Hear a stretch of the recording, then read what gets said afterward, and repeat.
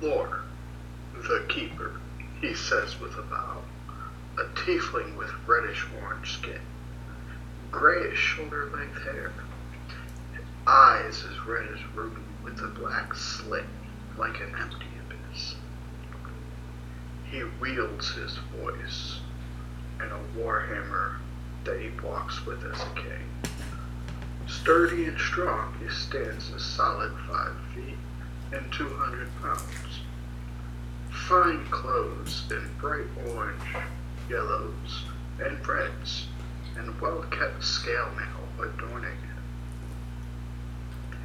I grew up traveling with my adoptive parents Osiris and Penelope, a pair of traveling sages that roamed the reaches of the Sword Coast, gathering information and dreaming of one day earning a place amongst the avowed in Candlekeep.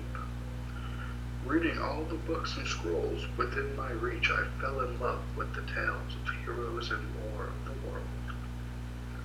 As Osiris and Penelope had achieved their goal of becoming avowed, I spent several years growing up in the walls of Candlekeep, reading and learning plenty,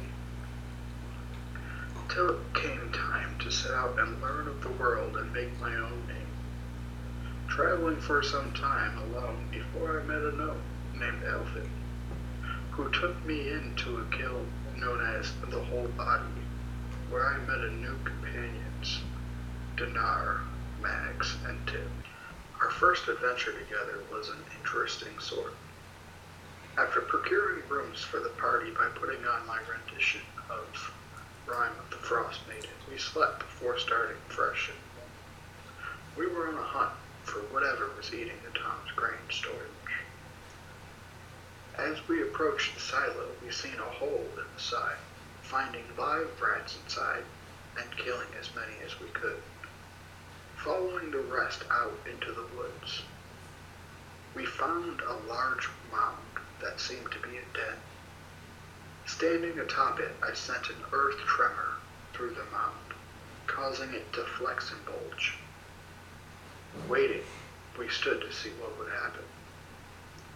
As Mags approached, reaching his hand into the hole to try and sweep away debris to see within, suddenly it snapped down on his arm. It was no mound, but a massive rat that rose up, Mags struggling in his jaw. Pushing Donner and Tim forward, saying, "Help him!" Although Mags needed no help, as he brought his daggers into the rat's face, killing it, almost losing a finger in the process. It was definitely a rat's tail, too.